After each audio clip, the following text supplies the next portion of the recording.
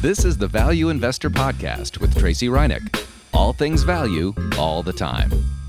Welcome back, value investors. So today I want to talk about a topic that we haven't covered on the Value Investor Podcast, and it kind of involves value sometimes, and sometimes it doesn't. But I wanted to talk about what it takes to be a 10-bagger stock. What is a 10-bagger stock? Where do you find them here in 2019?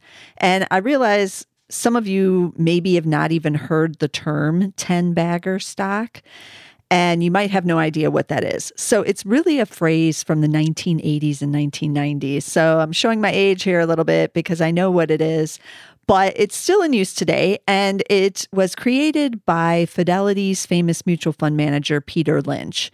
And I know I've talked about him before. He ran one of their mutual funds, and he outperformed the market from 1977 to 1990. And he was a big deal back when mutual funds were the way to go before there were ETFs. And he talked about 10-bagger stocks in his best-selling book, One Up on Wall Street, which I do recommend actually reading still if you haven't read that one. Yeah, some of the examples will seem really outdated now, but the concept is really good. So I do still recommend that one. You can get it on Amazon. But he was talking about 10 baggers as meaning that the stock is appreciating 10 times since the initial investment in it. And that would mean like the company went from $10 to $100, $20 a share to $200 a share, the basic concept of 10 times. So Lynch was not necessarily solely a value investor because he mostly bought growth stocks, but because he ran his fund from 1977 to 1990, it was inevitable in those early years especially that many of his investments were value stocks with that growth component. Because the late 1970s, and everyone was ignoring stocks completely. They were in bonds. You were getting like an 18 to 20% yield in bonds. Why would you buy a stock? Everyone was turned against it. They had been in a bear market for the prior decade, so nobody wanted to be in them, and everything got really cheap. So, but his investment philosophy tended to support the buy what you know mantra. That's the simple version of his strategy. But that meant in the late 1970s, because he was buying a lot of retail and restaurant names and things like that, he did get some of those value stocks in there. And you can still do that too with looking for the 10 baggers yourself. Okay, so he didn't just get the 10 baggers, like I said back then, buying what we would buy today, like the tech companies, like buying some small tech thing, or the biotechs. Everybody thinks you got to go with the biotechs to get the 10 baggers, but he did buy the retailers and the restaurant chains. So one of the key strategies for him was getting into these growth stocks early in their maturity. And he has admitted over the years that you didn't need to be in the stock right in the beginning of when, quote unquote, the story was starting. You didn't even need to get in it at the IPO because many of these stocks take decades really to grow out. And you can still get in them and get your 10-bagger stock or get a really good return, even if you get in after the very beginning. So one example he's always given in many of his interviews was Walmart. So Walmart went IPO in 1970, but most investors didn't know anything about it. Like unless you lived in Arkansas or the Southeast where Walmart had expanded, and that was obviously where they're headquartered still today, you probably had never heard of it. And it took years to spread across the United States. So by 1980, certain areas were starting to hear about it and the stock had started to take off. So if you bought in 1970, went to 1980, you saw big gains even with the bear market. But if you had held off another 10 years, say you still hadn't heard of Walmart, you were in California, so you had no idea what it was, even by 1990, you still would have been able to buy it in 1990, 20 years after its IPO, and you still would have had a 10-bagger by 2000. Now, again, Some of that has to do with just the market conditions and whatnot, but it's a good reminder that you don't necessarily have to get in at the very beginning to still get a 10 bagger. Of course, if you bought in 1980 versus 1990, you would have had even more money. You would have been doing really well for yourself, but you didn't miss out on the whole gamut of it by waiting those extra 10 years. Another example he's mentioned in the past in his books is Home Depot. And he bought shares of that in the late 1970s too. I think he went to Atlanta and someone said, hey, you should go visit the store there. And he walked through and loved it. And I think the shares were like $2 or something.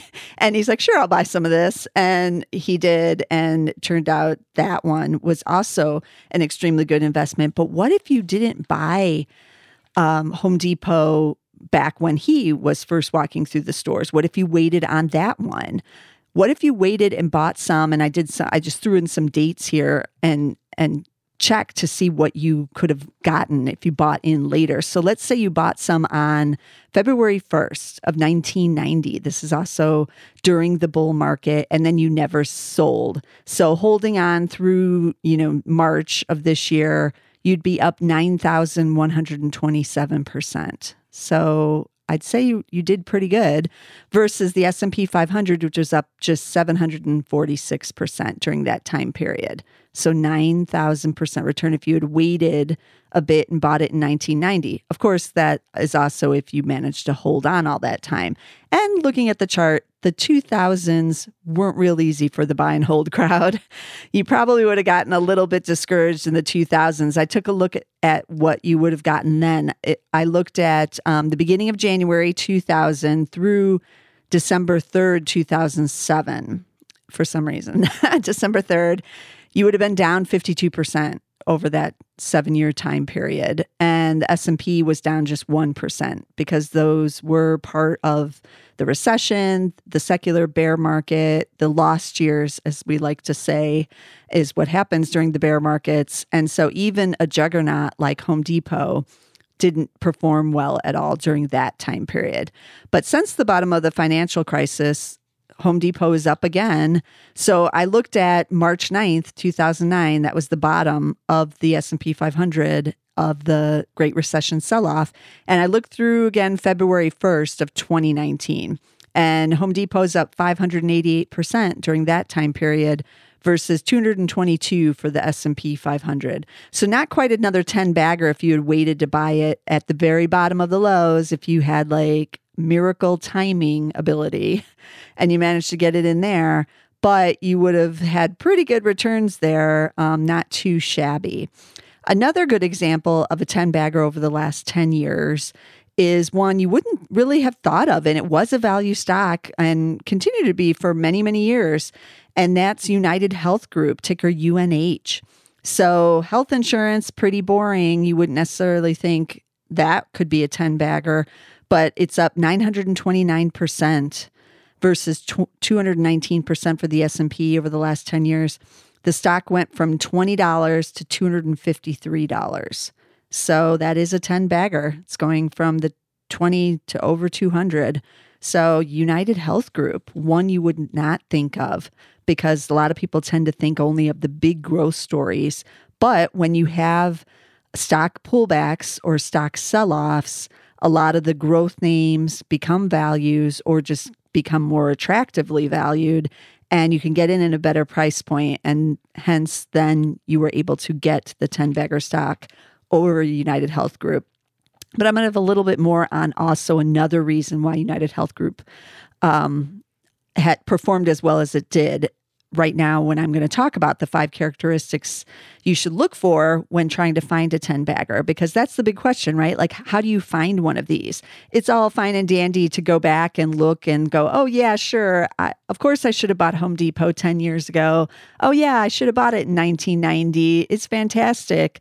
And we go there, every week or whatever to remodel our kitchen, blah, blah, blah. But that's easier said than done, as we all know. Most of us cannot buy and hold, and the longest now most people are holding is a little over 2 years. So we're talking here decades, 20, 30 years. Most people aren't going there. And it's easy, again, to look back at what has already been done and say, of course I would have picked Home Depot, but maybe you would have picked Lowe's or one of the other competitors that doesn't even exist anymore. This is the difficulty with investing, right? So how do we look for possible 10 baggers now? I did run through 5 characteristics that we can use. These aren't like written in stone, of course. These are just the ones I use to try to find these 10 baggers now so that I can buy and hopefully maybe see some returns like this. So the first characteristics I do look for is that it dominates its industry.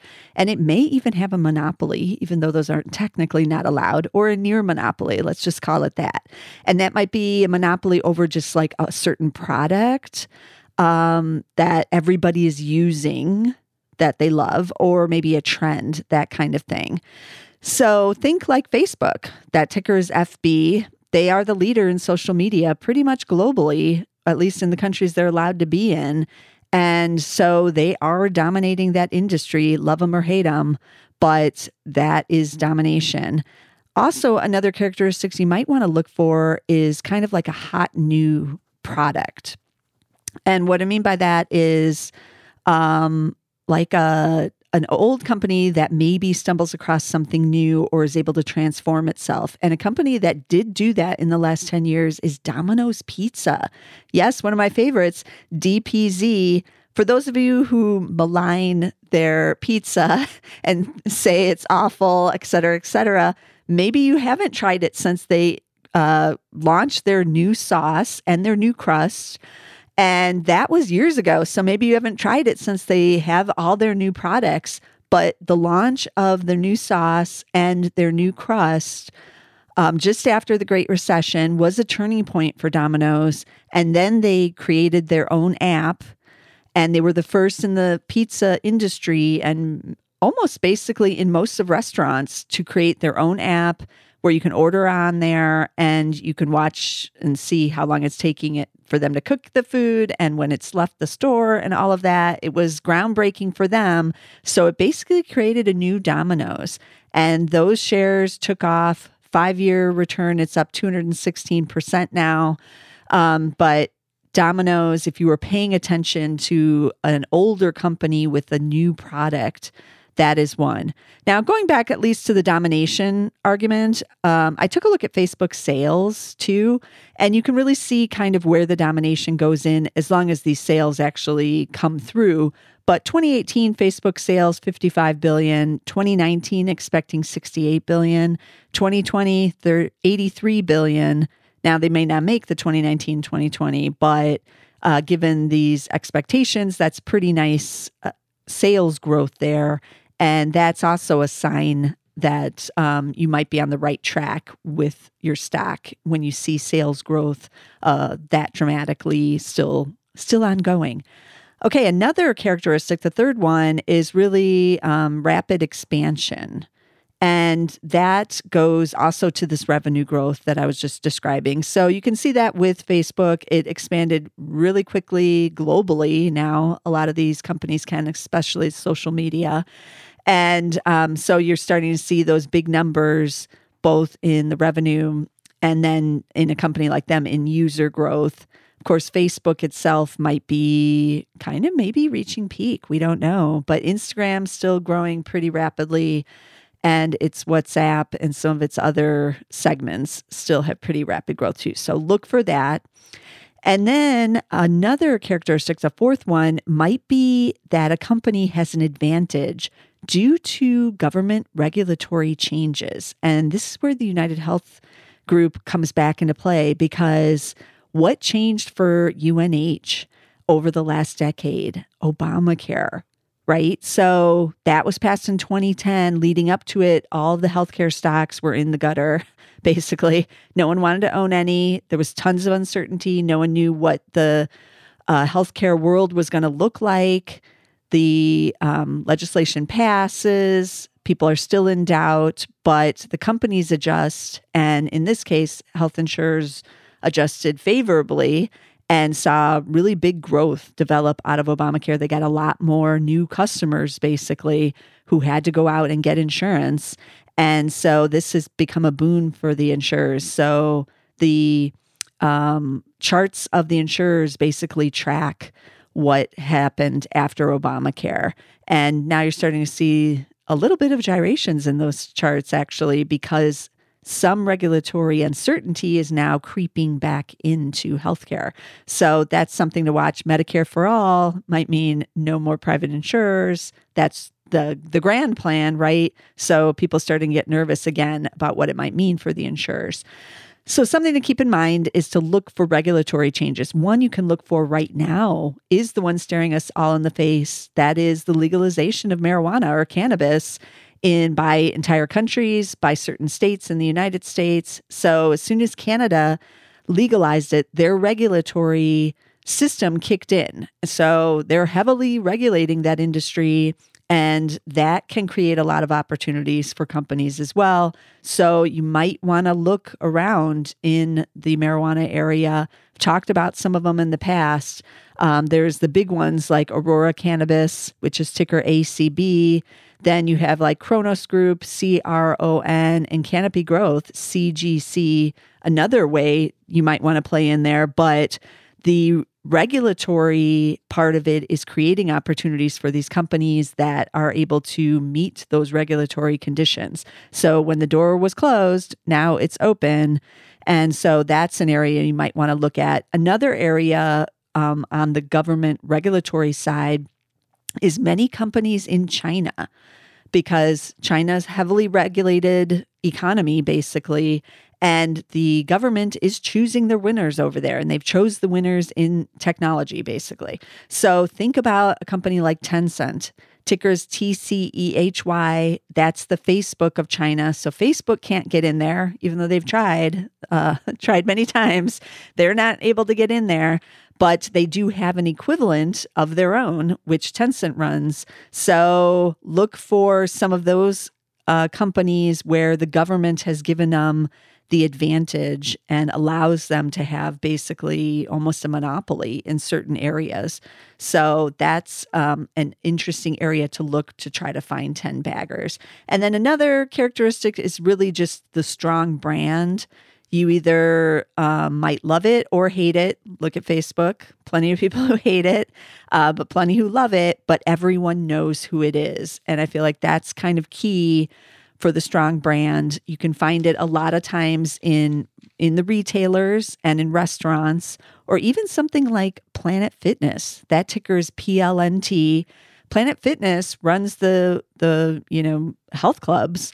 And as Peter Lynch himself has said, it takes a long time to saturate the market from coast to coast. Now, he was talking mostly about retailers and before e-commerce, and Planet Fitness doesn't sell anything online that I know of. Maybe they sell some shirts or something, but you have to go there and you have to work out there. Like, that's how it works. You're using their machines, you're running on the treadmill, right? So they need to expand and grow by actually expanding their footprint coast to coast, and that just takes time, even though they've been at it for a little while. So is Planet Fitness a value stock right now? No. And it's not a 10 bagger, not yet. I'm just pointing out that something like a Planet Fitness with a strong brand like that could be in the running to be a 10 bagger. So it went IPO in 2015. Shares are up 276% since the IPO versus 42% for the S&P 500. It's gone from $14 to $67 during that time. So it's not quite there yet at the 10 bag level if you had bought on that low at the 14. But 10 baggers are usually pretty obvious to most investors later on, and they don't have to start out as the small cap or the hidden companies. And you don't have to buy them that early in the cycle, like I said. Now, let's look at a couple of other retailers that I also think are kind of interesting right now. So yeah, you might have missed Home Depot and you missed it off the lows. Doesn't mean a company like that still doesn't have growth going forward either, depending on what you're paying to get it, of course. But what about a company like Lululemon? It's made its name on the yoga pants, but it's definitely expanding beyond that now. Just on a side note, they started selling bras, and those are selling like hotcakes now too. So they're not just a one-trick pony with the yoga pants anymore. Lululemon, ticker LULU. They were cheaper just 2 years ago, but they've rebounded now that people think maybe they have made a comeback here. It's up 127% during that time in the last 2 years. They only have 404 stores. That's worldwide. By comparison, to see maybe where they could go, Old Navy, probably like a little bit bigger chain because they're targeting lower price point. They have 1,106 stores worldwide. So quite a bit of ways to go before Lulu gets there. And maybe they never will because that's not totally their business model. But still expansion possibilities with Lulu, and they got the good online game going. Another one, Canada Goose, ticker GOOS. They've been around in business a couple decades now, but haven't been IPO'd recently. So the shares haven't been around as long, but they only have 12 flagship stores. They just opened in Beijing only a couple weeks ago. So you can see they still have the opportunity to be in a lot more cities. Now they have one here in Chicago. So I've seen it in action. I've seen people waiting in line to get in there. So that's always kind of a sign to me, people waiting in line. Why? To get into the store, but they do. You can also buy online, and they sell wholesale through other stores, other department stores, and big name stores as well, because they only have the 12 flagships and people want to try on their products. So Canada Goose, another area you might want to look. Those shares have been stuck around the same price, up and down a little bit in a narrow trading range over the last 6 months. They're actually down 13%. They're still trading at 53 times though. So I'm not trying to sell them to you as a value stock here, but just as a possibility of a 10 bagger. And like I said, some of these growth names tend to overheat sometimes. They fall slightly out of favor and they fall down, or they have a PR issue like Lulu did with its yoga pants. That was a couple of years ago now. And so that's something to watch out for. Similarly, Chipotle, CMG has recovered from their PR problems a couple of years ago and maybe back on track to doing the 10 bagger thing again, because they were earlier in their career, definitely for those early investors, one of the 10 bagger stocks. But looking for 10 baggers is a great investment exercise. It forces us value investors to also look for growth and to think about these other things like the branding and what people are thinking about when they're thinking about a growth stock. And that's good for value investors because you sometimes can find the value, like I said, with the growth component. Nobody would have guessed UNH when it was trading with single digits would have been a 10 bagger stock over the next 10 years. But here we are, and it's one of the best performers out there basically over the last 10 years. So keep an open mind when you're looking for the 10 baggers, but a lot of them tend to be in these glamour kind of stock names that we all know. And also remember, the key thing that Peter Lynch tries to remind people is that it takes a long time to grow out a business and for a business to reach peak. Some might say, General Electric has reached peak in the last couple of years, but it's been around over 100 years. So it's taken a long time to get there. And some of these others, it's going to take a long time too. So keep that in mind and don't think maybe you've missed it if a lot of the growth is still in play there. So that's another key thing with finding 10 bagger stocks. So I gave you some good advice here on how to find one. There's no guarantee, of course, and nobody knows what the stock market's going to do or any individual stock, but it's kind of fun, isn't it? To look around and try to think about what stock could get you to the 10 bagger status. And another side little note, the 10 bagger isn't going to come overnight. You might dream of buying like that biotech that suddenly becomes a 10 bagger. I'm going to do a whole nother episode on that. And I call them lottery stocks, but 10 baggers aren't really lottery stocks. They are literally buy and hold. And you might be holding for quite some time because while Facebook did become a 10 bagger pretty quickly, it has fallen back off those highs. So even if you manage to get in on that low, remember when IPO, it surged, it fell back down and you were able to get Facebook around $20 a share. So if you were able to do that, you managed to get a 10 bagger. But even if you didn't get in there, it takes a lot longer than you think to get to the 10 bagger status. But as you might expect. It takes a while for these stocks to really see the growth, and you have to have some patience. So us value investors, we're good at that. So keep that in mind when you're looking for the 10-bagger stock as well. So let's recap some of the tickers I talked about today.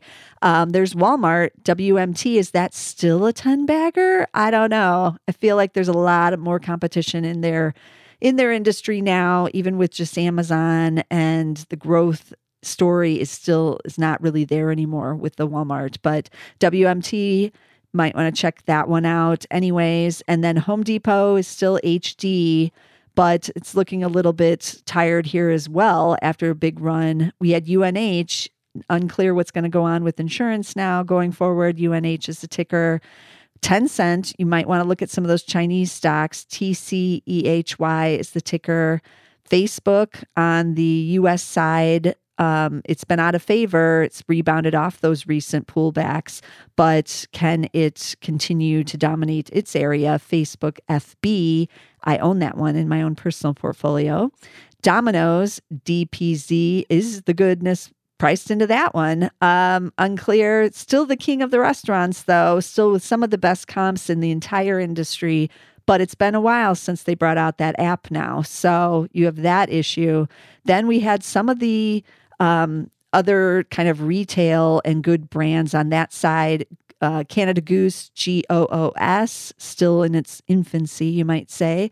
Lululemon, also on the luxury apparel side, LULU. And then there's a company like Planet Fitness. It's already been pretty hot out of its IPO, but still it's got a big expansion runway ahead of it too. PLNT is the ticker there. So be sure to subscribe so you don't miss a single episode here on The Value Investor, because we're always covering some of these cool topics that I know everybody's interested in, and I'm bringing you the value stocks. I didn't really have so much value stocks today, but some may become value stocks in the future. Who knows? So, but I will try to bring you as many value stocks as I can every week here on The Value Investor. You can get us now on Spotify. We're over there. We've been for a while. I know a lot of you are checking us out, so I'm hoping some of you in India are getting us over there now that Spotify is launched in India. And also you can get us on Apple Podcasts. I know we're popular there too. We have a standalone show, The Value Investor Podcast, on Apple.